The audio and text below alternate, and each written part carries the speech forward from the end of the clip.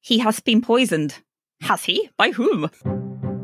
I was going to put this in follow-up, but it's not really related at all to anything we've done recently. I was reading an 1880 Nature article about the pneumatic clock system that Paris used to have. Uh-huh. I noticed there were a few announcement notes on the second page. So things like, Dr. So-and-so has gotten a professorship at Oxford University in rare beans, that kind of thing. Yeah. And I noticed this one.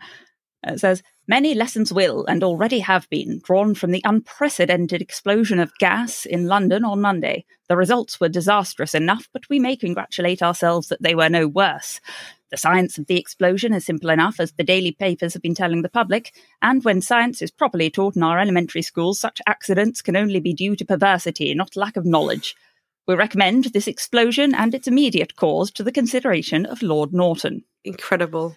Which sounds extremely alchemist skill to me. Very. And also does not tell us what the science was, because it was it's one of those things I love and it also frustrates me. It's this is such common knowledge at the time of writing. We're not going to even vaguely give you a clue. And it's 100 odd years later, There's an example of that. And I can't remember if it's apocryphal or if it's genuine, but apparently there was a land that traded a lot with the ancient Egyptians and had a lot of interaction with the ancient Egyptians, but no one knows where the fuck this place was, because it was obviously this is this place, and it's not been traced archaeologically because all the evidence of this place is in the writings of ancient Egypt. I would not be at all surprised if that was non-apocryphal. Yeah. That's very believable to me. Yeah. But yes, that is one of the most frustrating but simultaneously my favourite things of of course no one would write down what a horse is because we all know. And then we were talking about pneumatics ages ago, and I didn't realise how into it the Parisians were for a while. I think they had a mail system as well. Which Parisian pneumatic mail system? Yeah, I think so, but definitely the clocks. And they lasted right up until the 30s when the Seine flooded, and then it fucked it all up. And I think by that point there was enough other technology that nobody could be bothered fixing that whole thing up. But those weird clocks, the very Parisian clocks, the four-faced on the lamppost looking thing. Yes. Those were those. And obviously now adapted for the electric. Yeah. Oh, cool. That delights me. I'll send you the PDF anyway so you can read the full article. It's just got nice illustrations. I like that shit. I look forward to this. I will enjoy this. I've started watching The X-Files because that Buffy podcast I liked is now covering The X-Files. So have you watched it before? I've seen odd episodes, but I've never watched it through. Okay. So it's quite nice the podcast is covering it so I can watch it weekly because I feel like it's just not going to hold up to a binge. Yes, I really enjoyed binging the first couple of seasons. I don't know whether I got too bored of it after that or whether it just became less bingeable afterwards. When it gets into the kind of deep plot point stuff, I lose interest. I love just the monster of the week stuff. I don't mind a deep plot point thing, but a show like that I prefer to watch weekly than binge. Binging a deep plot point show feels like you kind of can't see the wood for the trees with it. Yes, agreed. The X-Files has come up as I've been working on my book because obviously it was on around the same time and the network it was on is quite interesting. So it was very weird because the podcast, they're doing a bit, LaToya Ferguson, the producer, who is an amazing person who talks about TV a lot, was doing a whole, this is the context of what the network was in 1993 and what they were doing. I was like, I know that. I know those facts. Oh, cool. Yeah. It's very fun little mild overlap with what I'm working on. But yeah, I forgot how much shows, especially from that particular bit of the 90s, can be quite male gazy. Yeah. Yeah, there's an awful lot of damsel in distress. There's a bit in this where, because there are some weird markings on kids that may or may not have been abducted by aliens, so she takes her robe off and sees the markings on herself, but it's all very slow lingering shots on her Calvin Klein underwear. And it's just she was the only woman in the room for this, wasn't she? Yeah. I'm just trying to work out how to segue from the X-Files into our podcast. Speaking of things beyond our understanding. Oh, it is literally a recap podcast. Speaking of recap podcasts. Oh, yeah. Would you like to make a podcast? I would like to make a podcast, Joanna. Let's do that. Let's make a podcast. Hello and welcome to The True Shall Make You Fret, a podcast in which we are reading and recapping every book from Terry Pratchett's Discworld series, one at a time in chronological order. I'm Joanna Hagan. And I'm Francine Carroll. and this is part 2 of our discussion of Monstrous Regiment. Yes. We'll just remind you that this section begins on page 160 in the Corgi paperback with That Was a Good Time, and ends on page 330 with You Don't Know Nothing About War. Nothing. Note on spoilers before we crack on. We are a spoiler-light podcast, obviously heavy spoilers for Monstrous Regiment, but we will avoid spoiling major future events in the Discworld series, and we're saving any and all discussion of the final Discworld novel, The Shepherd's Crown, until we get there, so you, dear listener, can come on the journey with us. Covered in forbidden camouflage and sneaking through the woods at night. Ooh, forbidden camouflage. There's a drag name. Follow up. I was looking for some random bit of knowledge about this book and came across an old interview with Terry Pratchett that I'd never seen before from 2003. It was mentioned in the L-Space list of interviews, but not linked. But I found it, and it has a lot of talk about, well, A, Monstrous Regiment, and B, what we were talking about with like the writing style evolving and all of that. So I'll link to that for interested listeners. It's always a joy to find nice audio of Pratchett that we haven't heard before. Mm-hmm. We've also got a long comment from Sander Vogel, our cyclopedic annotator in multifarious studies from the subreddit. And that has some very cool annotations, including recommendation to read Remarks All Quiet on the Western Front, which, like Monstrous Regiment, really hits home on the Ratcatcher's propaganda during the war, the discourse around the war in the unsuspecting or unaffected populace. So I haven't read it, and I will try and do so at some point soon. Also, apparently the depiction in this book of the relationship between NCOs and COs has always been quite amusing and is quite accurate in this one. All officers are posh, says Sondervogel, get you in trouble, and generally are a piece of work. Lie to them if necessary, or you'll be in deep or deeper trouble. A little bit of nice detail about his old captain. Nicknamed Hout Kinderschokolade, because he always had this unsettling frozen smile on his face resembling that of a boy on the chocolate box. Which is linked in the... Oh my god. Did you click through on that? No, I actually didn't. Oh god. So yeah, I will link to this full comment because it's very good and I can't read the whole thing out. We had some stuff on the Patreon, didn't we? Oh, from Naris just saying the German national anthem only has one verse, but it is the third verse of the original song, and capital letters, you do not sing the other verses, especially not the first one. Brackets, though I was once on a choir trip where the Italian choir sang all the verses, and it was incredibly awkward, but also hilarious. For our international listeners who may not be aware of the fun, do not sing the first bit of the German national anthem, it's to do with the war. Ah, yes, the war. Yes, the war, yes. So... Would you like to tell us what happened previously on Monstrous Regiment? Yeah, sure. I did not learn the tune to this, I'm sorry. Previously, on Monstrous Regiment. As young Polly Perks worked her job at the bar, she began to imagine a plan quite bizarre. Though Nuggin would never permit me to roam, I must fetch my brother and bring him back home. So early one morning, she softly arose and dressed herself up in her big brother's clothes. She cut her hair close and she finished her chores and joined up with Jackram to go off to war. The sergeant told tales and the corporal harassed as Ollie and company marched off to the barracks, where they soon found that they were the last troops remaining. They'd be sent to the front lines with no further training. Though Strappy soon split, they had a lieutenant whose manner was mild and temper was clement. After a run-in with soldiers and chat with the press, the lads one by one took a chance to confess. Each one told her secret, and now in cahoots they marched on together, clad in dead men's boots. That is fantastic. If anybody would like to try and put that to a tune, please feel free, but I don't think I will be. When my voice is better, I'll try it. Nice. I have promised a Polly Oliver rendition. What happened this time, Joanna? In this section, there's smoke in the trees as the squad marches through the woods. The charcoal burners have been burned, and it looks like the culprits were cheesemongers. Maladite's got no coffee, and the squad suspects Strappy, but Jackram doesn't need to know. Blouse and Jackram discuss deserters, and the squad gets another lecture. They're travelling at night off the roads. Igorina reveals her true self to Polly, and there's the light of a clacks tower in the distance. They head for the recipients, and Blouse keeps Jackram back. Polly runs for the third man and claims the poisoned cipher. While a prisoner waits, Polly and Wazza dig graves and discuss the Duchess. Alice plans to lead the army. Maladite noticed Polly noticing, but promises to keep it quiet. Polly takes tea to the captive, who suggests surrender is their best bet. Polly learns the truth about Captain Horrence and the dire straits of the regiment, and a crossbow hostage situation ends messily for Blouse's earlobe. 6 miles later, while paused at a vantage point, Jackram chats killing and admits he sent Strappy running. It's a strange war and Maladite's struggling. There's troops nearby and a newspaper cart. Polly confronts William DeWord, who's desperate for an interview.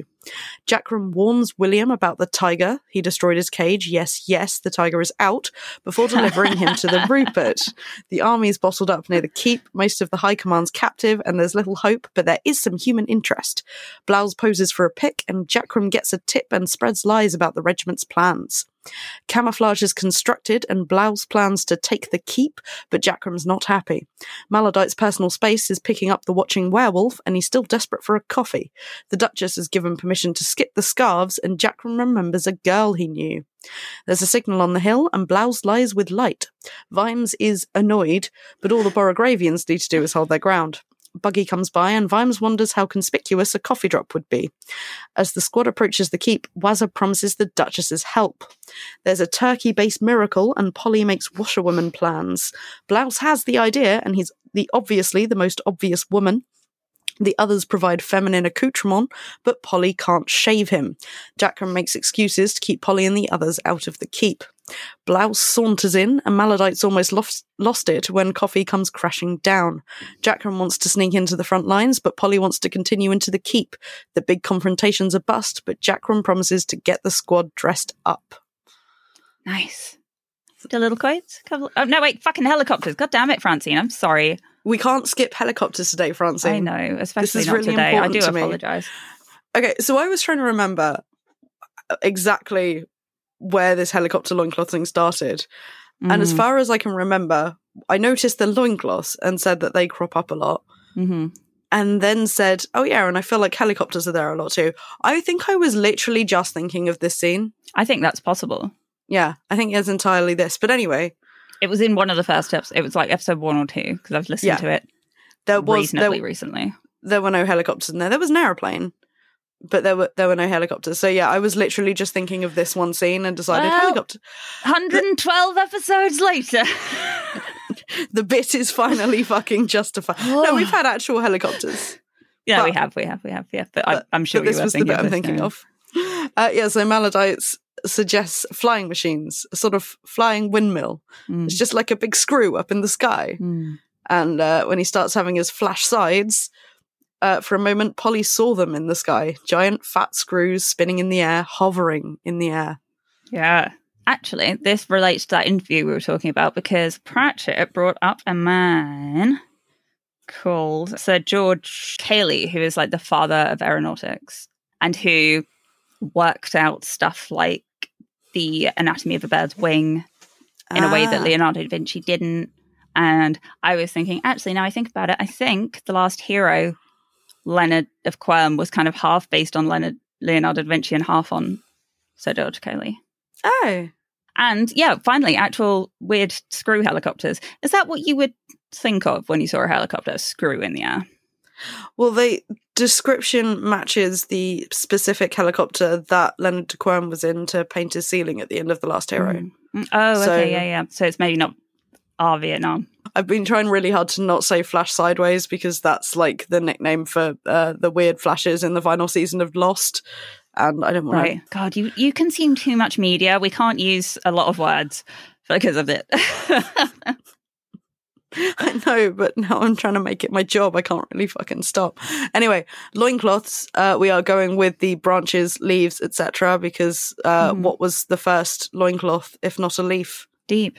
The loincloth, as it were. As it were. And just for other things we keep track of, we have got Death in this section. He walks with Polly for a bit. Yeah, kinda, yeah.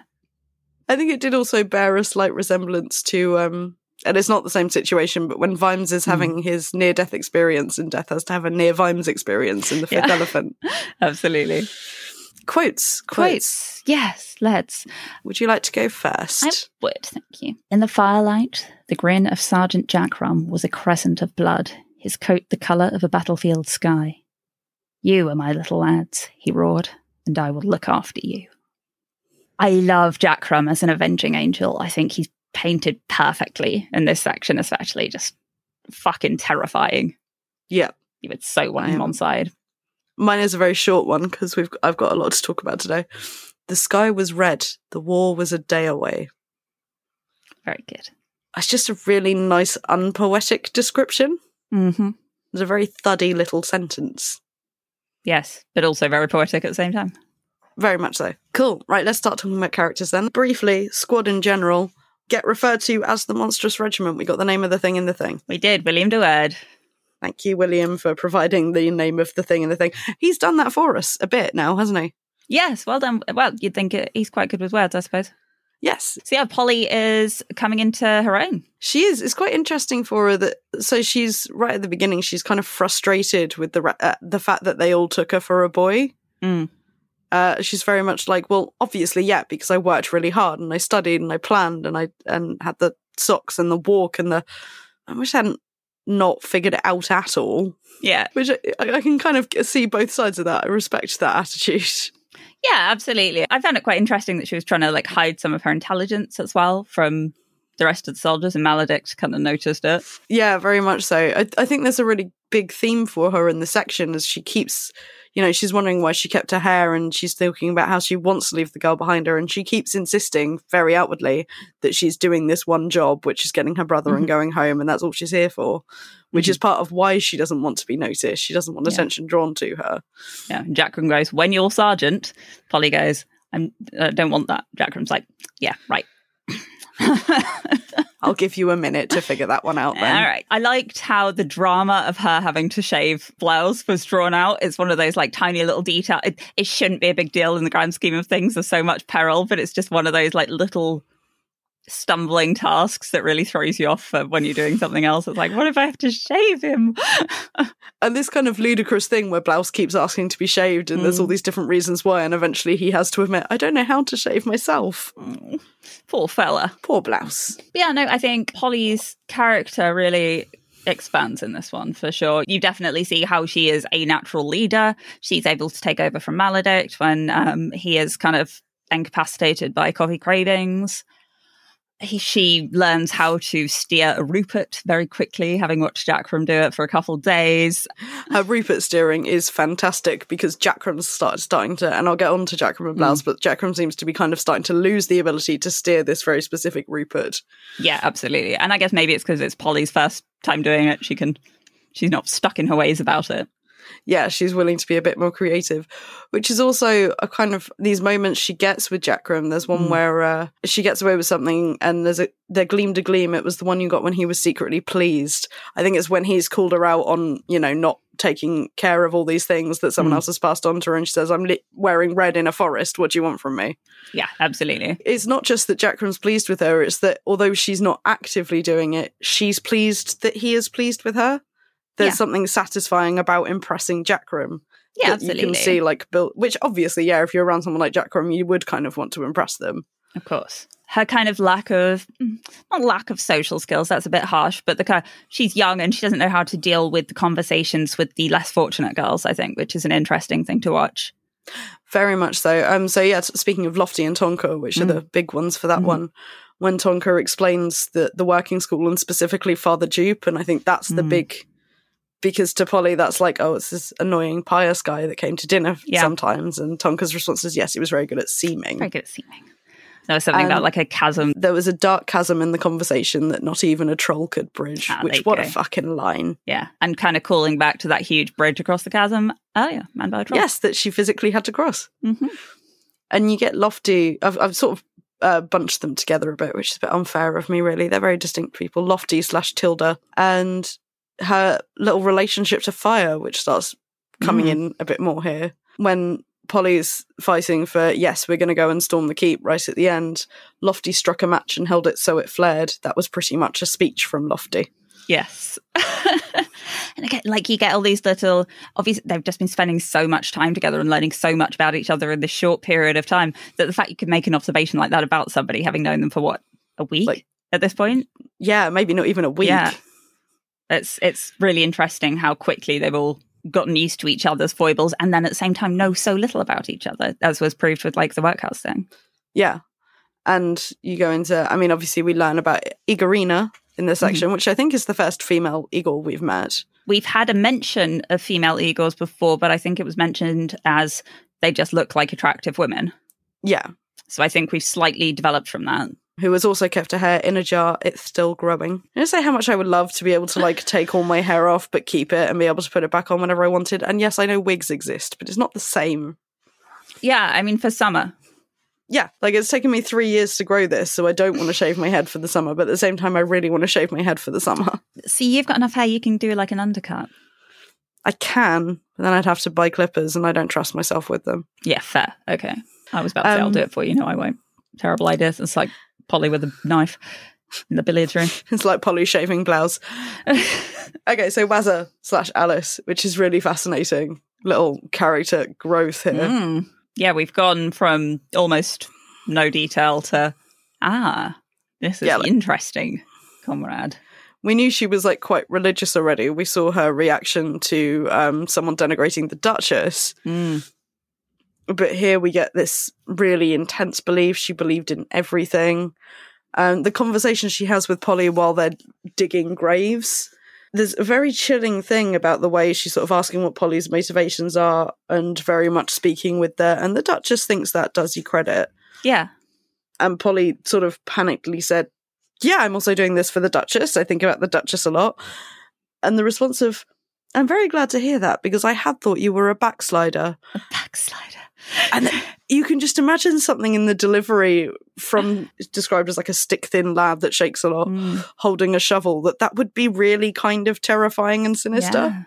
Yeah, especially when Polly mentions Wazza or Alice has this kind of occasional, she seems much taller and there is power behind her eyes and her smile is frightening. And yeah. And talks about how this travelling with them has been the happiest times of her life and suggests that they get down on their knees and pray while they're standing in a grave that they're digging. And then you kind of get some of those details filled in by the others who are at the girls' workhouse and saying, like, now you get some idea of why this is the best time of her life. And it adds a little bit more to the troubling, doesn't it? Because, like, the trope that Pratchett does nicely sidestep is that the poor, troubled, abused girl turns into scary religious serial killer kind of thing.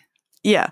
And so there's a hint of that here before, it seems apparent that she's a good person, really. But when Polly's reflecting on it and, she's thinking about what the girls' school did to people, if you were Tonka, it boiled you and gave you a shell. Lofty, it was hard to know, but she does like a bit of fire, doesn't she? And with Wazza, it talks about, if you're dealt to pull hands, starved up and beaten and mistreated, push deeper and deeper into yourself, what would you find down there? And then you'd look up from those depths into the only smile you ever saw, meaning the Duchess's smile. Yeah. But how much more scary is that belief somewhere like the Discworld, where the belief really can do something? Yeah, good point. Yeah. When you really believe in something, it matters. Yeah. Yeah. And so she starts growing and changing as they travel. Like you said, sometimes she seemed taller, full of some ethereal certainty, and shadows fled before her. I like the kind of theology elements of it as well, in that Wazza is arguing with Nuggin through the Duchess. Like, she is so into her religion that she is able to question parts of it, which is something I associate with, like, the Jewish faith a bit more than Christianity, like that ability to argue. Yeah, to argue, yeah. I think there's a very clear, like, Joan of Arc parallel. Obviously, she's pretending to be a boy or, like, dressed in masculine clothes, and her plan is some kind of deity has told her she has got to go and lead the army. Yes. Moving on from our slightly frightening one to Maledict, who's slightly frightening in a whole different way. I know I said I liked Maledict, but I've started reading it as Maledict now, so that's just what's coming out again. Again, I like that Maledict's paying a lot of attention to Polly, enough to notice the Polly noticing the third man thing. He's the kind of the outside observer. Yes. Even though he's with them all. He's 2 steps back and far enough away to see what's happening from further away even than Polly, who I think considers herself a step back. Yeah. Yeah, Polly sort of thinks of herself as a little bit above it all and watching everyone else, and has now realised there's someone else who's also watching everyone else. It's that same realisation we had from the first section. While you're watching everyone, other people are watching you. Yeah. But at the same time, Maledict is now corporal and is not really capable of having that control anymore. And so is happy to kind of give that to Polly as she needs to. So there's a certain equality, I think, there that even like the very strict army ranks is not really sticking to these guys. Like, as is shown in a few places, actually, they're just kind of like, oh yeah, no, we kind of get the idea of like the ranks and stuff, but like in reality, this is kind of a weird day, isn't it? So, I mean, we very much respect the rank of sergeant. Everything else is. I like this idea of extended personal space. When vampires are stressed, their personal space can, I won't say it the way Igor says it, but can extend for quite a wide range. Yes. That's kind of relatable to me. Yeah, for sure. Is it proprioception? I think I always forget this word, like the awareness of yourself. And then this must be just like an extended version of this. Maybe they work with magnets. I don't know.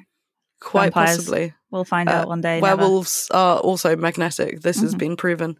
But it's also still continuing to help when they see him again, and he's sort of like, this is what's going to happen next with your vampire, and you might have to be prepared if you can't get them coffee.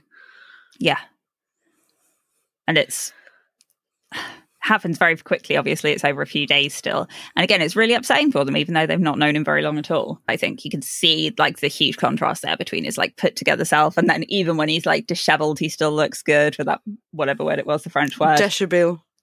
And Igor's the one who's actually prepared and capable to do it, despite being like the least at home with killing, because it's part of what Eagles know. I also think it's like Vimes and Angua have got so invested in helping this particular squad. And like, bearing in mind, we've seen a bit of already, and we'll see some more of Vimes and Angua, not werewolf fans, not vampire fans. Yeah. Big werewolf fans. Very much not vampire fans, but they want to help this vampire. Yeah, I think they're not vampire fans on the whole, like the society vampires, but they know Otto Shriek. They've met a couple decent ones now, I guess. And they can see that Malodite is, maybe a vampire, but is also still a teenager that's really struggling. Yeah, poor sod. Even if they've been a teenager for a while. Yeah. And I think, like, William de Weerd's the same, isn't he? He's trying to do the documentarian thing. Yes. A little bit. But he's like, here's all the info, actually, and stop being a twat. Anyway, who else have we got? Shufti/Betty. Mm-hmm. So we get a bit more context for the boy that she was travelling, or the boy that she's trying to find, Johnny. Just Johnny? Yep. Yeah, you can extrapolate from that, sorry. And after she sort of explained it and how he left with the sixpence because he got called away to war. Mm-hmm. And she says to Polly, I expect you think I'm a silly girl. And Polly's response is, a foolish woman, perhaps. Yes. And there's something very sweet about this kind of affirming, you didn't do anything that bad or that stupid. Yeah. Like in the grand scheme of things you could have done. And, she talks about whirlwind romance and said, let's not talk about being silly and foolish. We've got a god who hates jigsaws and the colour blue. Yeah, absolutely. How do you expect to act like a sane person in times like this? But of course, the terror there is that this is a time and a place where she could be sent away to somewhere like the girls' working school. And And Polly says at the end of that bit, kind of, well, no, it's different now. Are you really going to let people just take you away somewhere like that after everything you've gone and done? Yeah, it's like you've got a sword. Yeah, hit them with it. Right, let's talk about Blouse. Oh, yeah. Blouse, the fucking Clax magician. Love Blouse. A quick sidebar on his noble steed, Thalasephalos. Yeah, rip. Well, she's been let loose to go and do her own thing, so not necessarily dead. I mean, I reckon that horse could survive in the wild. Oh, maybe. I was about to say, generally you turn a horse loose in the woods somewhere like this, it's going to get eaten by wolves, but they might give it a wide berth. Yeah, like I feel like that horse could kick a wolf. Yeah, fair. Okay, yeah, we'll pretend she's fine. Assume. So Alexander the Great, so Thalasephalos has been named after General Tacticus. Alexander the Great was one of the inspirations for Tacticus, and his steed was named Bucephalus, which translated as ox head. Apparently it was a very stubborn horse. Good. So the cephalos suffix is head. I was trying to find etymology for the thala part of it. So going back to Greek, which is what we're looking at here, something like an inner chamber, a bedroom, or a bed. The Discworld fandom wiki suggests that thalame could be a lair or a cave, so it could be something like empty head. Okay, yeah. Which I like that interpretation, so I'm going with that's Thalasephalos. Good. That's good. Another small, like, classical reference is Blouse's auntie, who he references. Don't see many old women with beards, except my auntie Parthenope, as I recall. Parthenope was a siren. Oh, was she? Yeah, that's nice. that one. But yeah, Blouse really early on in this section asked Polly, "Do the men talk about me?" Oh yeah, he's sweet. It's like quite an early inkling of his like hopes for a famous last stand. He wants to be talked about. He's got the same kind of idea of famous last stands and things as the Silver Horde do, except he's in a more grounded place in the Discworld, and he is not Cohen, obviously. And it's that you get this kind of, and here's the grand idea, and here's what would happen thing that Pratchett likes to do. Yes, Starts very you back much down so. to reality. Although, of course, with Cohen, it's like, and here's what actually happens because we're brilliant. Yeah, Blouse hasn't had a chance to have the brilliant bit yet. But it's very sweet all the same, and you can kind of understand the motivation of it as well. He's this blanket counter who's suddenly been sent to the front, and it's very much like, if I have to suddenly be sent to the front, then fine, I'm going to bloody well be sent to the front, and I'm going to do it properly, gosh darn it. Yeah, and I mean, it turns out he is extremely clever. In one of those minds that would probably have been wasted as a low-level bureaucrat, because he didn't have the confidence to push himself forward like that.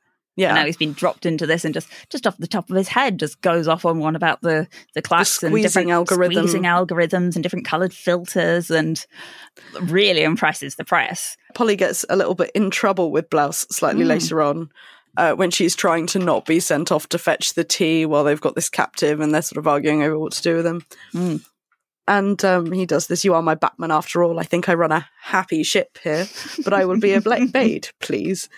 It was like being savaged by a goldfish." And I've imagined like being savaged by a goldfish. You kind of just back off because you don't want to fight the goldfish. Yeah. Oh, no. Well, actually, speaking of Blouse fighting, can I talk about Blouse and Jackram?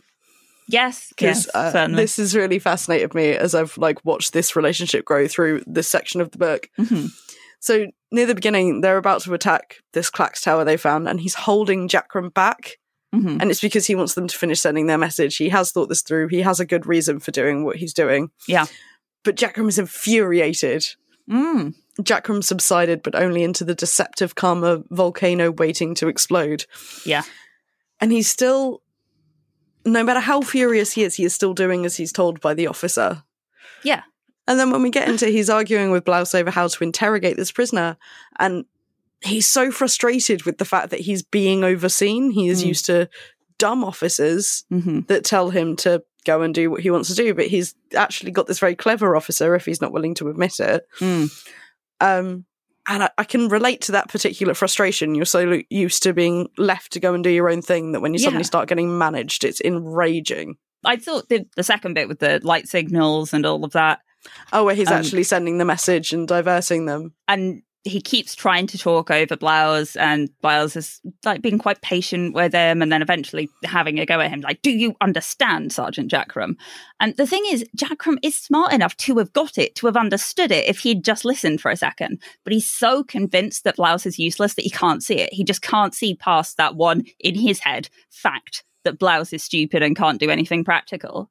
Yeah. So that even when faced with something for Jackram that would be quite simple to grasp, if not think of, because he's not a technological man necessarily.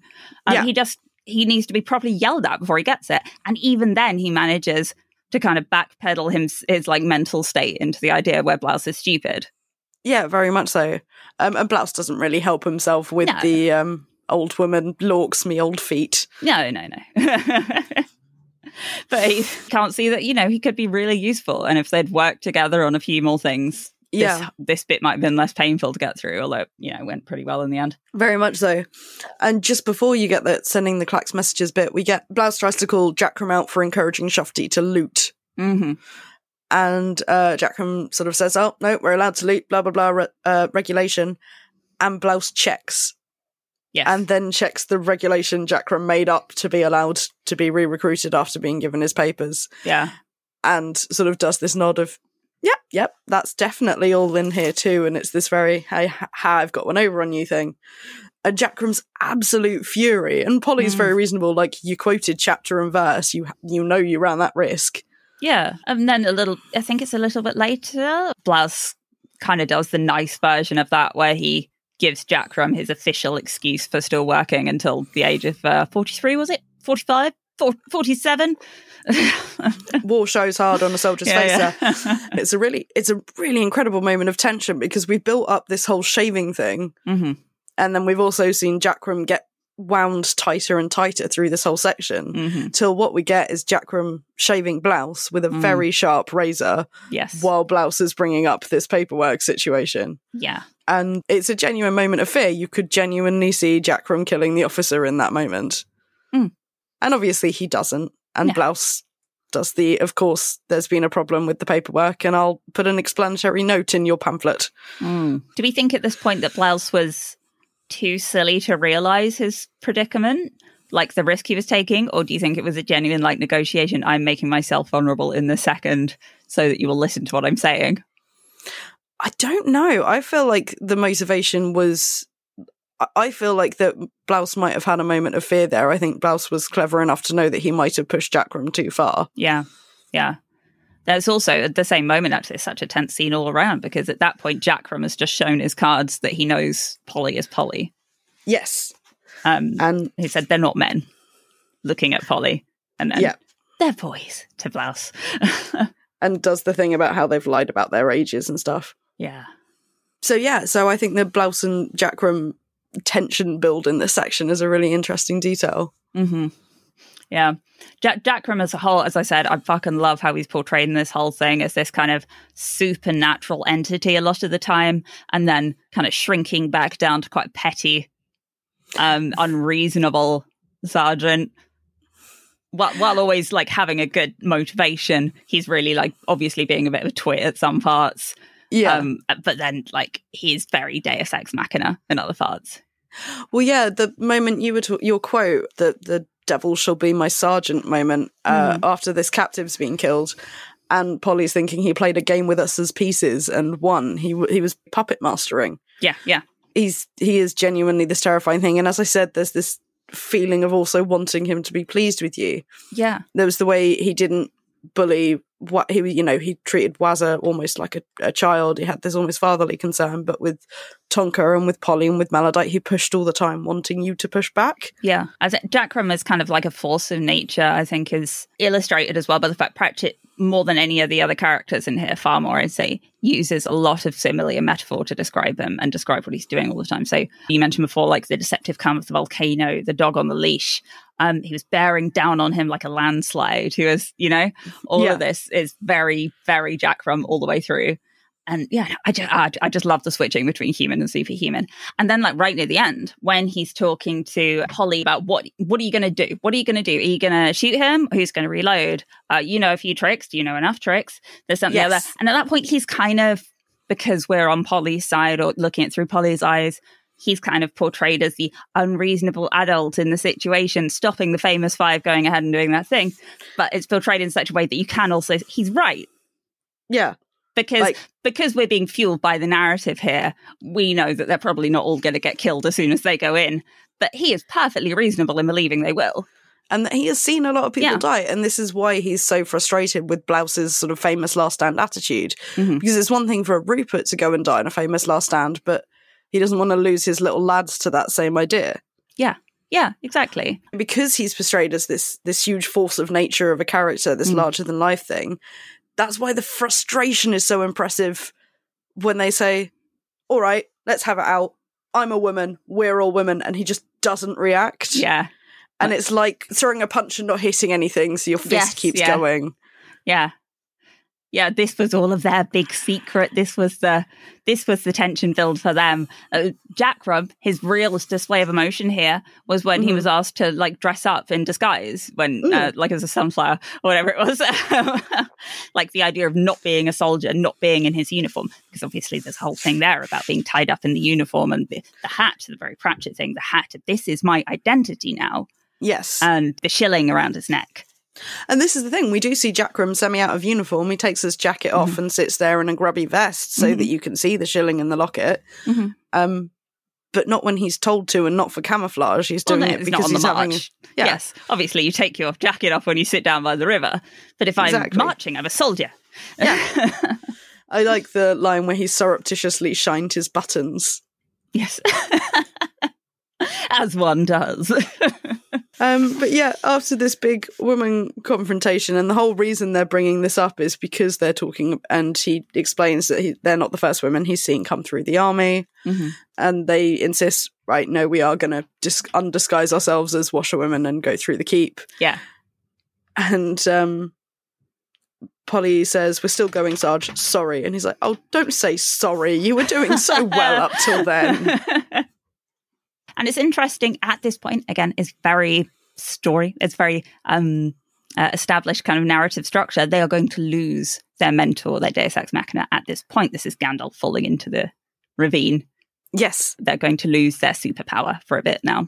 Yeah, they've got to go and go on without their, and test themselves. Hear his words echo in their head in a very trophy dramatic way if this were on screen. And eventually hear them echoing elsewhere. And yes, we also learn in this section that Strappy ran away because of Jackram. Yeah. And we knew that Strappy was scared already. We saw Strappy piss himself. But it was Jackram who had a quiet word with Strappy about exactly what accidents could happen to someone at the front. Yeah, absolutely. And I'm guessing because Jackram didn't want him around fucking with things because he knew he would. He knew it by that point that all the lads weren't lads. He knew that Strappy was the kind of fucker who would really mess things up for everybody. And he was anyway, and he managed to do it as he snuck out at night, but he would have done a lot more damage perhaps if he'd been given the time to think it through. Yeah, this is impressive. Like, Strappy's not in this bit at all, but he's such a prick from a distance with what he's done with the coffee machine and taking Polly's hair. Yeah. Just, again, it's impressive villain. I know he's not really a villain. He's a nasty little... I don't think he deserves the title villain. He's just this very nasty man. But it's one of my favourite things Pratchett can do incredibly well is write incredibly nasty little men that we hate with... Very few things need to happen with these nasty little men for us to hate them. And again, I'm going to keep referencing this fucking interview I'm going to link. Pratchett was saying about character building, like, he knows he's doing this. It's deliberate. You can tell a lot about a character and he's these words, by the way they laugh, by the way they clap their hands, and you can communicate a lot just with these little things. And we keep mentioning the stupid laughs of the villains. Yeah. And obviously, like, Straffy is a really good example of that. And that he did have a fair bit of dialogue, to be fair, and like a fair bit of emotional impact on the characters. But he was gone by section 2, and he's still fucking with everybody. And the way that they clap their hands is also a very specific one for me, because I developed such an intense loathing of managers who clap their hands and say, right, guys. Oh, wait, no, I have one more thing about, about Blouse and Jackram. The fact that Jackram obviously very into the idea of being a soldier, very into the idea of staying regimental, keeping his uniform on. I think Blouse has a lot of that as well, and that they could have found a bit more common ground in here, because Blouse really didn't like the idea of being guerrilla fighters or irregulars. He's like, no, we are not irregulars. We are this regiment. We are soldiers. Yes. Oh, and I quickly want to mention William de Worde, just because he's very much being threatened with a crossbow while trying to go to the loo, and his first response is, can I have an interview? Yes. And he's also in peril and grammatically corrects somebody, of course. Yep. Just incredibly consistent character work for one of my very favourite Discworld characters. Yep. No character development needed for de Worde. He has done his character development. We had baked. The daddy issues. He's finished now. I understand that Saccharissa Cripslock is like probably back in Ankh-Morpork running like that side of the Times, but I also wish I could like see Saccharissa in this situation. Getting annoyed at the men trying to be nugganatic at her. Yeah. Quickly, locations. I know we don't go to Ankh-Morpork, but it was something we were tracking for a while, does a book mention Ankh-Morpork? And we went a really long time. And we have had it recently. I don't think that Ankh-Morpork gets a single mention in We Free Men. I think you might be right. But outside of that, it's been a long time since we've not had. And so I think it's interesting to look at the way Ankh-Morpork's affecting this place as a foreign power, because we saw a lot of that in The Fifth Elephant. Vimes going and being the ambassador. Yeah, but we saw it as more of a Ubervold is more on a level with Ankh-Morpork in terms of power. Perhaps not quite, but getting there. But now we actually get to see Ankh-Morpork's influence on a small state. And it mirrors quite well round world stuff. You get left alone until you pull down an important part of infrastructure for a big country kind of thing. Yes, very much so, and that's what's happening here. And we get our depiction in the cartoon of specifically Morporkia and William de Word explaining, like, yes, I'm an Ankh-Morpork citizen. It shelters me under its wide and rather greasy wing. I'll tell you what, I'm going to talk about birds later, and I forgot to include that. I just think it's great that, like, there's this weird Borogravian national pride and they argue about patriotism, and there's that line from the last section, you know, the only good bit of country is you people here in this tent. Yes. And Ankh-Morpork is, I don't know, liberated and safe enough that if you're from Ankh-Morpork, you're just able to be a total dick about it, and it doesn't feel transgressive. Like, if someone from Ankh-Morpork was, like, super proud of it, they'd be really sus. Yes, Heinrich had a reputation locally for cunning, but Ankh-Morpork had overtaken cunning 1,000 years ago, had sped past devious, had left artful far behind, and had now, by a roundabout route, arrived at straightforward. And I think that largely works with the promotion of Vimes to Duke. Definitely helps, doesn't it, when your ambassador cannot be bothered with any of this. I know we've not got Vimes as a character, but the idea that everyone thinks he eats raw meat now, and he's like, can't be bothered to explain to Red why that's a weird thing to tell people. And it's just like, I mean, it's probably won't do me any harm. All right, fine. Yeah, go with that one. Eat strips of raw meat. Oh, and bless, I forgot to mention this, but Reg being so frustrated with the zombies not embracing their new opportunities that he's ranting about it and doesn't notice that the bird's eating his fingers. And he can't stick them down his throat. It's like, poor Reg, but Reg. Yeah. Reg. Anyway, in the other location, obviously, we finally see Neck Keep, and yes, I'm just shoehorning in another quote. Sure. If there is a fairy tale scale for castles where the top end is occupied by those white spire-encrusted castles with blue pointy roofs, then Neck Keep was low black and clung to its outcrop like a storm cloud. Yeah, that's good. I like that. You can definitely see it. It's a beautiful way to just describe something by exactly what it isn't. Yes. Yeah, hung in the air, much in the same way Brick did Bricks not. Didn't. Yeah. Like, this is the least Disneyland. You are the opposite of Batman. How many popular culture references can we get in? Also, the neck was described in what I thought was quite an interesting way, because we were talking about the chalk last month, obviously, and how in Chalkland a lot of the fertile soil gets washed down. So I think my brain was primed for it, and it said that the Neck Valley was rich and fertile, and it was from here that the fertility had been washed up. It was a landscape of ravines and thick scrub woodland with a few small communities scratching a living from the poverty-stricken soil. That's such a good description. So this is whereabouts they're having the battle and stuff, isn't it? Yeah. Yeah. Yeah. Ravines.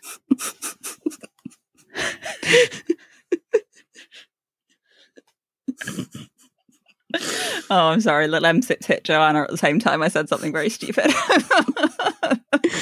Ravines. Ravines. Right. Should we take 5?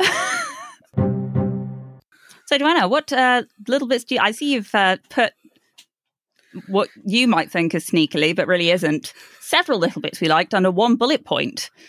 Yeah, I 100% have. Well, we were talking last week about how this book had just genuinely had some really funny moments. Mm-hmm.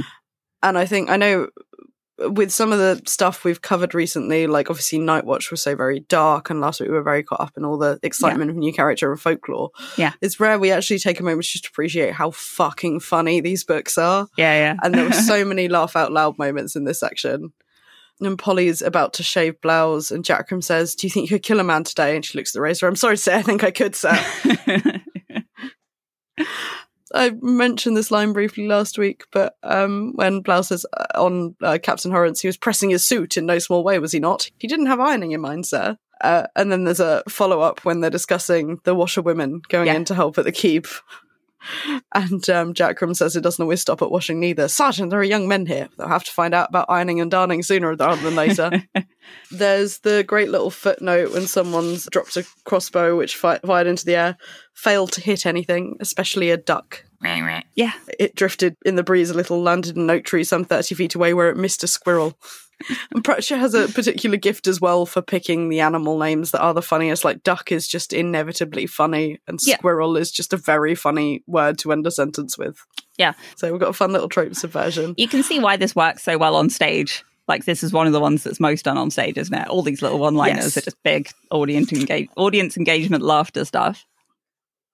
I would like to see a stage production of this, actually. I mean, I'd love to do one, but I haven't got the time or the money to organise that.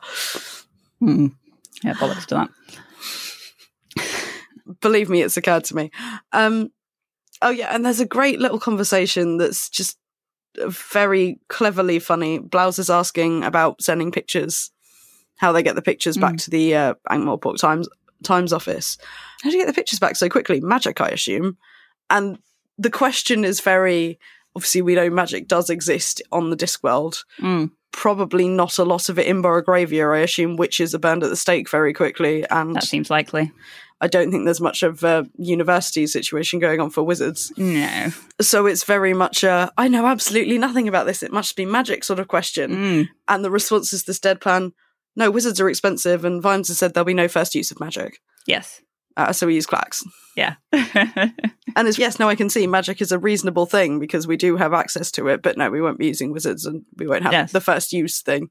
And then Blouse, like, very quickly works out what it actually is, which kind of... makes it more fun. Yeah. Flip reverses it. Yeah. Oh, and another sort of Blouse just being slightly... what's the word? Not to be overconfident. I dare say our enemy feels impregnable just because he commands a heavily armed fort on a rocky crag with walls 100 feet high and 20 feet thick. Which is terrible and very funny. And then it's quite near to the bit where Jackram says, I wouldn't try it with 1,000 men. And Blouse said, but I might try it with half a dozen. Which is actually a very good overconfident line and has the ring of it's 1,000,000 to 1 chance, but it might just work. There's a lot of 1,000,000 to 1 chance that might just work vibe. Yes, we don't need to say it anymore. Actually, we know. No, we know the vibe. So yes, just all those brilliant little comedy moments I want to take a moment to appreciate. It is a very funny book. It's great. I strongly disagree with a couple of people I've seen talking online about how it shows Pratchett's lost a sense of humour and whatever. It's like, it's fucking full of jokes. Like, yeah. Come on. It's full of jokes, and so much of the comedy comes from the fact that we've basically got a group of teenagers hanging around with a couple of very different types of oblivious adults looking after them. Yeah. So I just made a couple notes on military slang because obviously it's mentioned a couple times here. I thought it's funny how you get lines like slipping easily into the slang they'd only learned 10 hours ago kind of thing. Oh, yeah. So a couple of the ones we've learned here, obviously, are saloop, sweet milky tea. We've got scubbo, which is a weird, horrible stew thing. We got Rupert, which according to Wikipedia, Rupert would be a Rodney on Roundworld. So I've got a little list of a glossary of army terms on Wikipedia, but that wasn't as fun as asking a couple of people I know about military slang. So my mum was brought up a military brat. My granddad was a major. And so I grew up with like the normal few military words that I'm sure a lot of people do, which is like mufti for casual clothes, all that kind of thing. Yeah. And like bivvy for sleeping bag, that kind of nonsense. Mum liked the fact that the RAF used to be called Crabs, I think it was. Yeah. Crab Airline. And she was told when she was a kid that this was because the RAF flew sideways and it was a joke, it was a tease. Yes. But growing up, she realised it probably had more to do with like crabs, like lice. And then I asked Sterling, who was our friend in the Navy, and he said it's more likely that it's because it's crab blue is the colour of the thing. Yeah. So I think, I don't know, maybe we've got a little folk etymology or retconning or whatever. And Sterling's favourite slang he contributed was space pilot, which is an officer who thinks they know everything and believes sheer confidence will see them through an exercise. Excellent. A la Blouse. And sits down when he wheezes and wears his mum's jeans. Which means somebody exceptionally weird and or homeschooled. Strappy. Actually, I feel like we can't use like sits down as he wheezes as some kind of criticism. No, but it's just a very... But Strappy wears his mum's jeans. For sure. I just thought that was funny. Then I had, well, kind of related, the political cartoon that you were talking about. Yes. It's shown in the beginning of the paperback. and I imagine the hardback. And it is mentioned in this section. Vorogravia, characterized as this tiny little person standing on a mountain, kicking Slabinia in the socks as he walks with Ankh-Morpork. It's done in that kind of old political cartoon style, and I love that shit. The beautifully calligraphed. Is that how you say calligraphied? Calligraphed? Yeah, why not? Captions on like these huge character labels sometimes. Not in this particular example, but you know the ones I mean, where it's like talking about a political concept and it'll be like, the economy on a cannonball or something as it smashes into a wall labelled France. I don't know. Why would the economy destroy France? We won't know. Doesn't matter. Just needs to look dramatic. And like the intricate shading and all of that. So Punch magazine is obviously like the master of this sort of thing. And the Ankh-Morpork Times columnist, Fizz, this is probably a reference to, in its 19th century heyday, Punch employed a house cartoonist called Fizz, Phiz, short for like Fizzog, which is a slang term for a face. Yeah. And he was Hablet Knight Brown, who was an illustrator who also worked on Charles Dickens' Pickwick Papers. Oh. And quite a lot of these actually worked on books we would definitely recognise. So I think the one in this book, I think it also kind of resembles another Punch artist called John Tenniel, and he did Alice in Wonderland illustrations. Oh, amazing. Yeah. I know those ones. And I think most closely the art style here, though, and Paul Kibbe's obviously very good at referencing art styles, resembles James Gilray. So, do you have Thingy open? Oh, I see the thing you mean. Yes, very much that style. Yeah, and it's really clever because this is the kind of shading that could be in something that could be sent with that sort of algorithm over the clacks, from what I understand, because it's like line shading. Good point. Which for indicating like a grayscale shade. Again, I don't fully understand how it works, but I could understand how this sort of shading would help. Yeah. And so that one, Gilray is earlier than Tenniel and Fizz. So he's like 1700s. So that's a very nice and early one. Yeah. And the whole history of like political cartoons, very interesting. And maybe a rabbit hole one day, who can say? Yes. Watch out, patrons. Watch out. That's a threat, not a promise. I also really like just a detail in the thing that on the sort of large shield, it's like the train or the bustle of the dress that Morporkia is wearing. Oh, yeah. You can just see a little owl at the top above the speech bubble. And it very much looks like it is a hippo holding a shield on the dress. Oh, yes, it's the Ankh-Morpork coat of arms, yeah. Yeah. Lovely. I like the little owl. Oh, Paul Kibbe's so good at details. And yes, I like the implication of a hippo. The implication of a hippo. Yes, I enjoy that. That for your royal prerogative, you blackguard. Oh, my succession, that such a small thing could hurt so much. Oh, my swain, I fear our liaison will be cut short. Love. That's not how I imagine Morporkia speaking. No, I don't know. I think she would have a more like deep, croaky voice. So it's interesting that you've taken away your ill voice and done a falsetto. I picture her very as what's the name from EastEnders? Get Out of My Pub, that one. Oh, really? Okay. Yeah. Nice. I like it. So what was your last LBL, Joanna, to use a unnecessary abbreviation and even more unnecessary explanation? Oh, yeah. Polly is walking through the woods and hearing the peaceful bird song and thinking about how unpeaceful the bird song is once you've learned what birds are songing about. All around you, the world is shouting, "Bugger off, this is my bush. Ah, the nest thief. Have sex with me, I can make my chest big and red."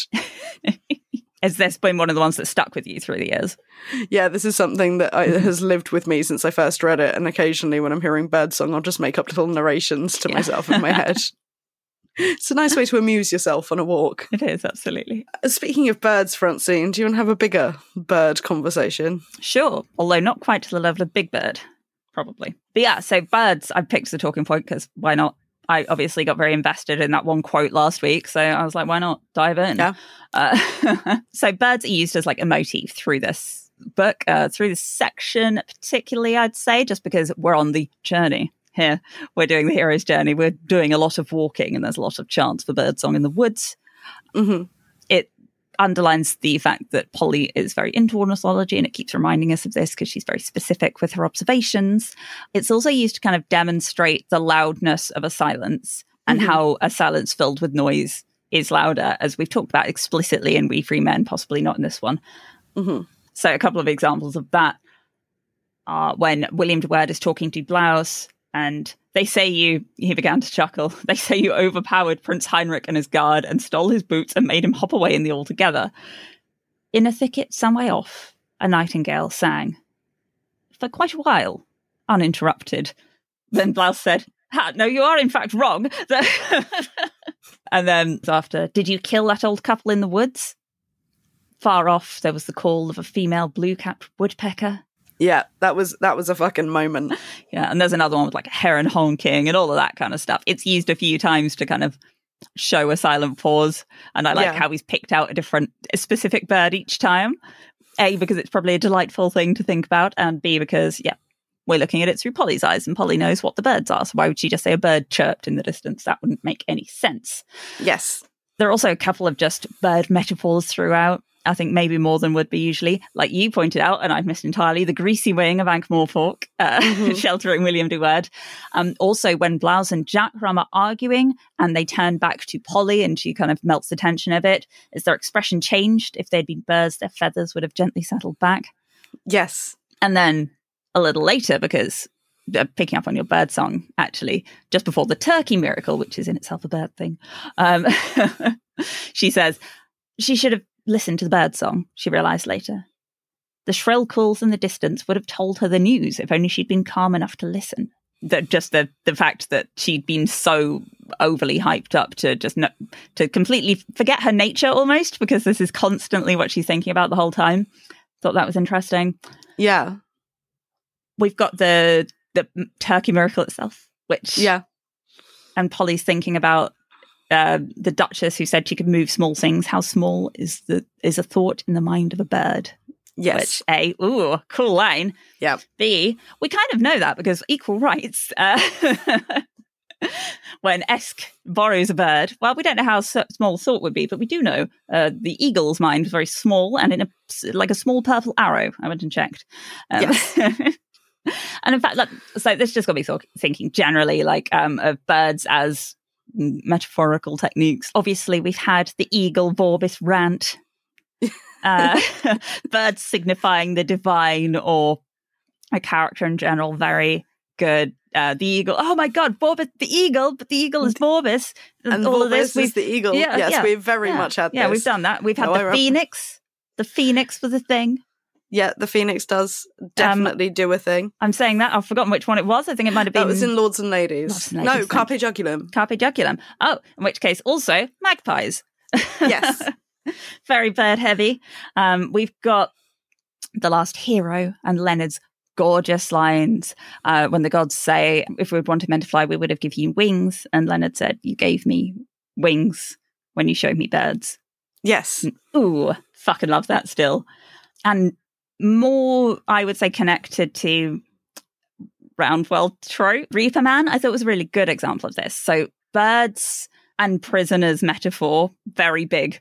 Very big in literature. Huge. Not only literature, I think Sweeney Todd and Joanna and the fucking bird caged and all of this stuff. And so many bits of literature where the prisoner sits and watches the birds. And in Reaper Man, this is a big symbol, I guess. And Bill Dorr becoming human, part of it is him realizing why a prisoner would sit and watch the birds and tame them and allow them into the cell. And finally, when Death is talking to Azrael and says, Lord, will you grant me just a little time for the proper balance of things to return what was given for the sake of prisoners and the flight of birds? Just the more I think about it, the more of this kind of bird motif is through Pratchett's stuff. And I love the way he loves birds. Yes. It's my conclusion. And honestly, I hadn't even thought about the fact that just any bird mention is more detailed here because it's from Polly's point of view. That hadn't occurred to me because it just absorbed into the book so well. It's subtle, but it's so present there. And there's a great moment as well where one of the other girls sort of tries to do a bird call and Polly makes a note to teach them some bird calls that actually sound like birds that would be in this forest. Or is it something like, oh yes, that's the bird call of the person who doesn't know what birds sound like. Yeah. Fucking love that, yeah. Yes, good. I love it very much. And do you have thoughts on something I can't relate to birds at all? Yeah, I'm sorry, there's no easy segue here. So this book goes into, and this is kind of two talking points planned into one, but this book goes into the different sides to things a lot, and obviously we like looking at two sides of a coin, or We do. three sides of a really fucking weird coin, as it might It's got be. an edge. We like edges. We do like edges. Let's get a bit liminal. Should we get liminal? Yes, let's get liminal again. So looking at the war side of things first, and there's this sort of debate between this soldier thing, this war versus murder versus killing, and what the difference is. And it starts really early on. They find the charcoal burners, and then they find the cheesemonger's badge. Yes. And they have this very, are we the baddies moment, because they've suddenly realised that a lot of their side are deserters. And not only deserters, but violent killing deserters. Yeah, this is a horrific thing. They found two people who have been murdered who didn't need to be murdered. No. Obviously, no one needs to be murdered. No. But, you know what I mean? These weren't people Strappy fighting needed back. to be murdered. Strappy does still need to be murdered. He's unfortunately still alive. And there's this discussion of, Blouse is talking about the fact that, you know, deserters are a very bad business. And they've obviously talked to DeWord once already. And Blouse says, you know, the newspaper man says there's been a great many desertions. And this is Blouse wanting to admit that he's been struggling for this whole book with the fact that the orders we've been given haven't been the right ones. It's not ours to question why, but I'd really like to fucking question why through gritted teeth. And he knows that things are going very badly, but he's not meant to tell his men. No. But he will. And he wants Jackram to be on his side a bit with this, but Jackram is obviously, in a very different way, completely unwilling to criticise the military. Yes. So yeah, Blouse brings up these desertions and sort of this hint of, it's strange so many men would desert from a winning side. And Jackram comes back with, yeah, but whose side is the newspaper guy on? There's like a bullheadedness to it, because they've just been confronted with the fact that, yeah, you've got very nasty deserters out there doing very nasty shit. Yeah, and it would be nice to have something to cling on to mean maybe we don't have to just take as fact that it was our side who did that. Or that there's any kind of reason. When Polly sits down with Jackram the day after the captive that they had has been killed at Jackram's hand, and Blouse has taken a bit of a clip to the earlobe, and Polly sits down and says, right, well, you murdered that guy. And Jackram says, prove it. And she's talking about the fact she was setting up, and it's good to see her actually confront Jackram, especially this is after that devil is my sergeant realisation that we've been used as pawns thing. And Jackram has got a fair justification, which is, what else would we have done with him? If we had left him here, he would have died. Yeah. Like, if it were up to me, I would have executed him like an officer. Yeah. But, what, you know, the kind thing of leaving him behind alive, but leaving it so he can't follow us, tie him to a tree and let him kick wolves. Yeah. Yeah. But also, Jackram has very much been trained to kill and to justify these actions a lot more. But who knows how horrible it is and would be for other people. So that's things like, think you'll be man enough to stand when the metal meets the meat. Yes, very much makes so. It very visceral. And we get that moment during the miracle of the turkey. Yes.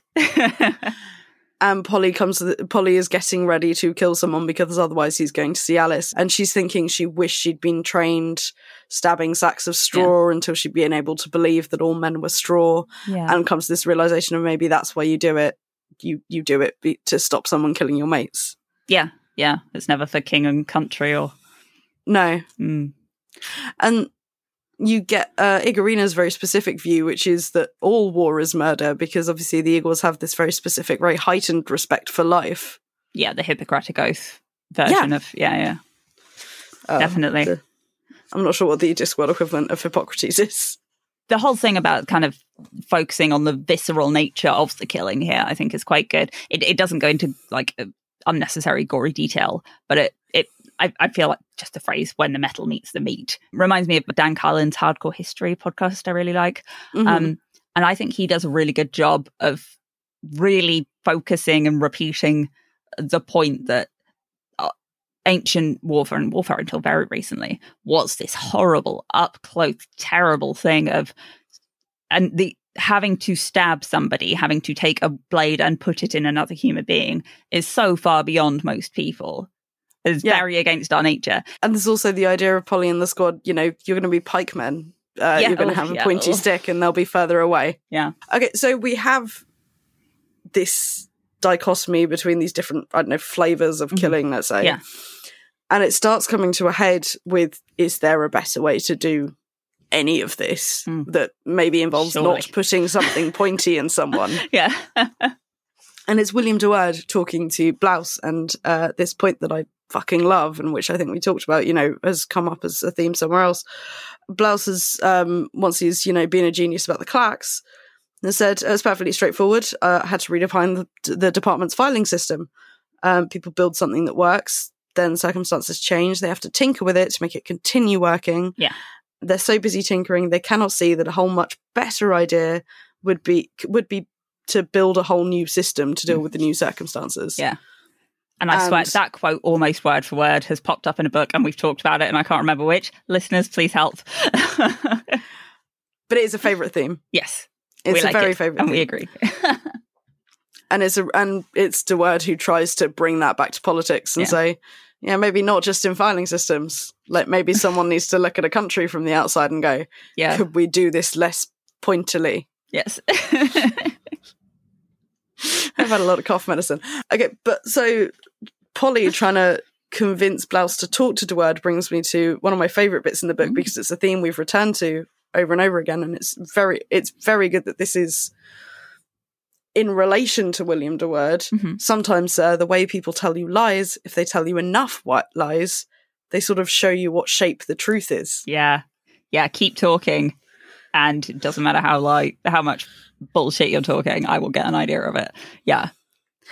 Which brings me neatly into some gender-related emotions. Oh, a little bit of gender as a treat at the end. A little bit of gender as a treat, because Polly is sort of repeatedly lying to herself. You see her have this frustration we talked about right at the beginning of her being kind of taken for a boy, which you add to last week's confusion about she was wearing a petticoat, but she was definitely still very much a soldier, wasn't she? Mm-hmm. And she's soldier not being sure. a gender here.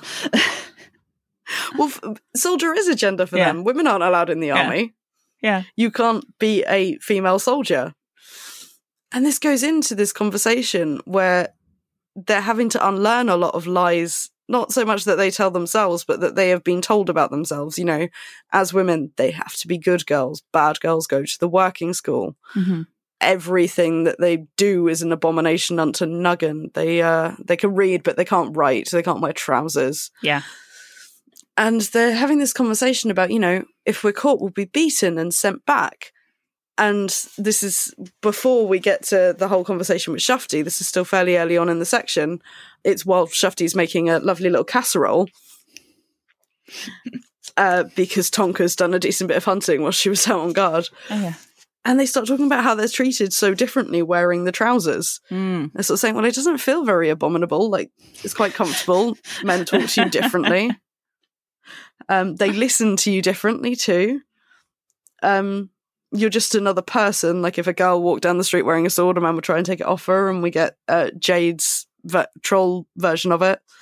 It's not right for a girl to wear lichen. Jade is naturally craggy and doesn't see where she should polish. Exactly. Which, relatable, as a craggy person. I also, speaking of like Jade and gender, I liked it a bit later when Jack Crumb's like deflating the big reveal and goes like, yeah, I knew with you, not sure about Maledict, who knows, and with trolls, no offense, but who cares? He goes, none taken. And like genuinely, I think there is none, because as like pointed out earlier, trolls don't really care what humans think. Humans don't really care what trolls think about.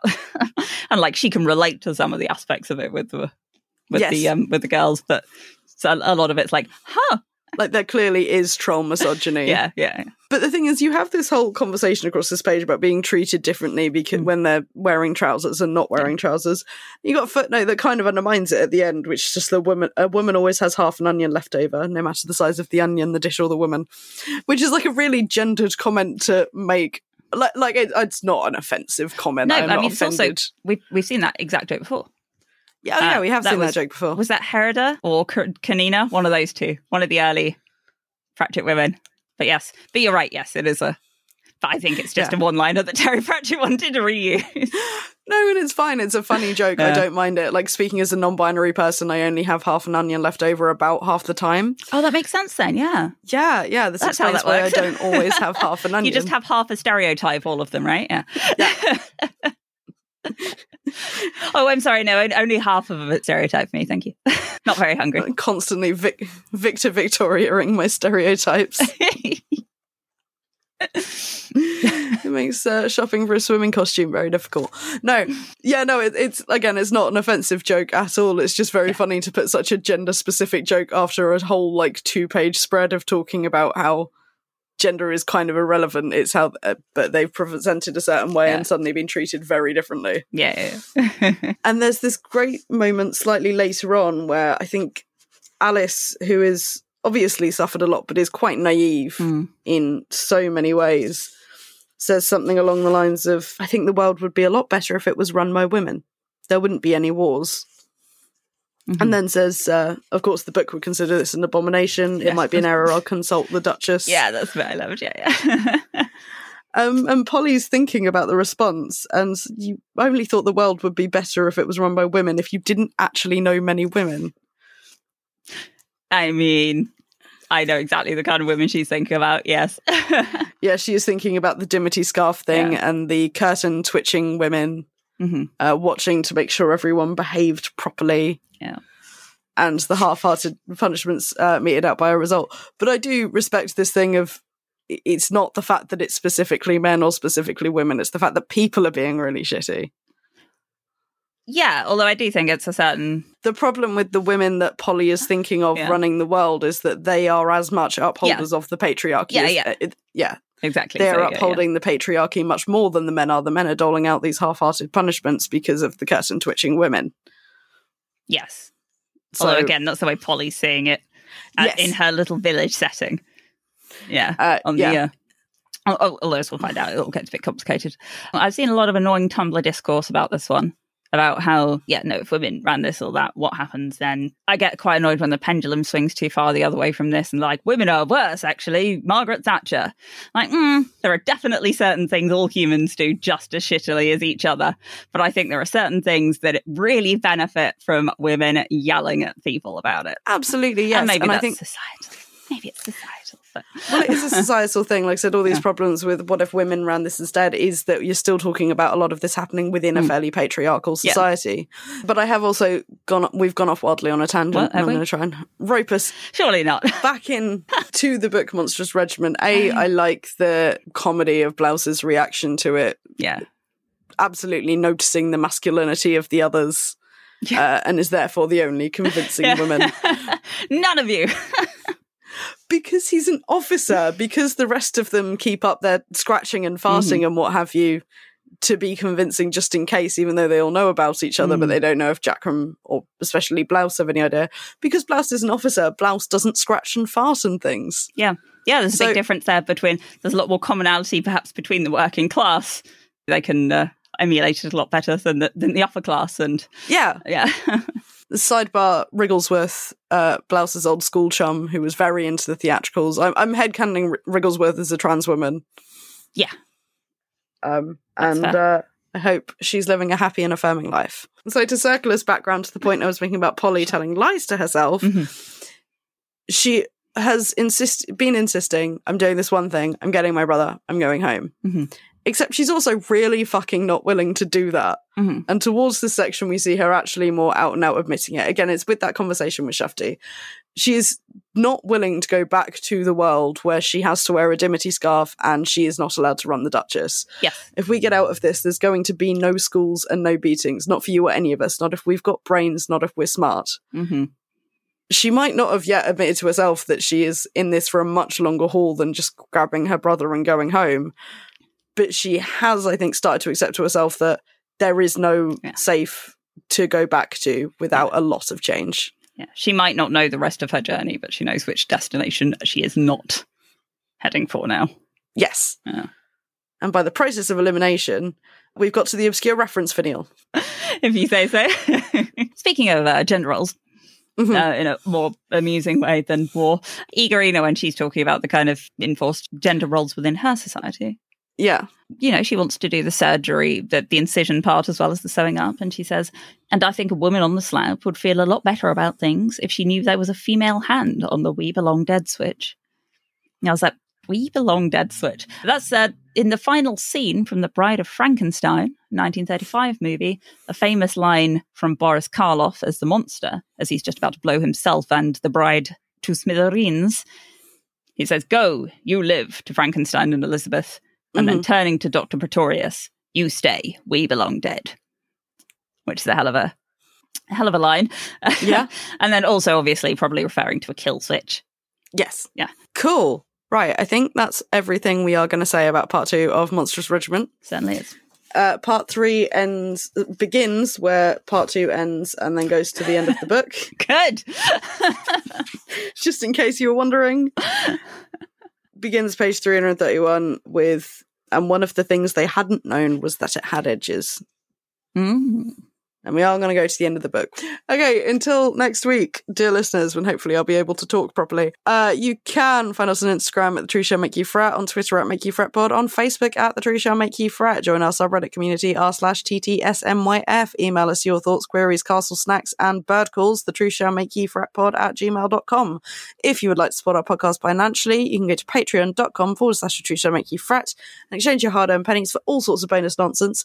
Don't forget, May 19th, Truth Shall Make You Fret presents Mark Burroughs, The Magic of Terry Pratchett, at the Hunter Club in Bury St Edmunds. Please come, because, I really want there to be an audience, guys. Yeah, there'll be an audience. It would just be nice if lots of them knew us. It would be really cool if a bunch of our egos. We would look really cool if a bunch of our listeners came. I don't know, man, but sure. To, no one but us and maybe Mark Burroughs. Ticket link in the show notes, and if you are a patron, there is a link for discount tickets. And until next time, dear listener, don't let us detain you.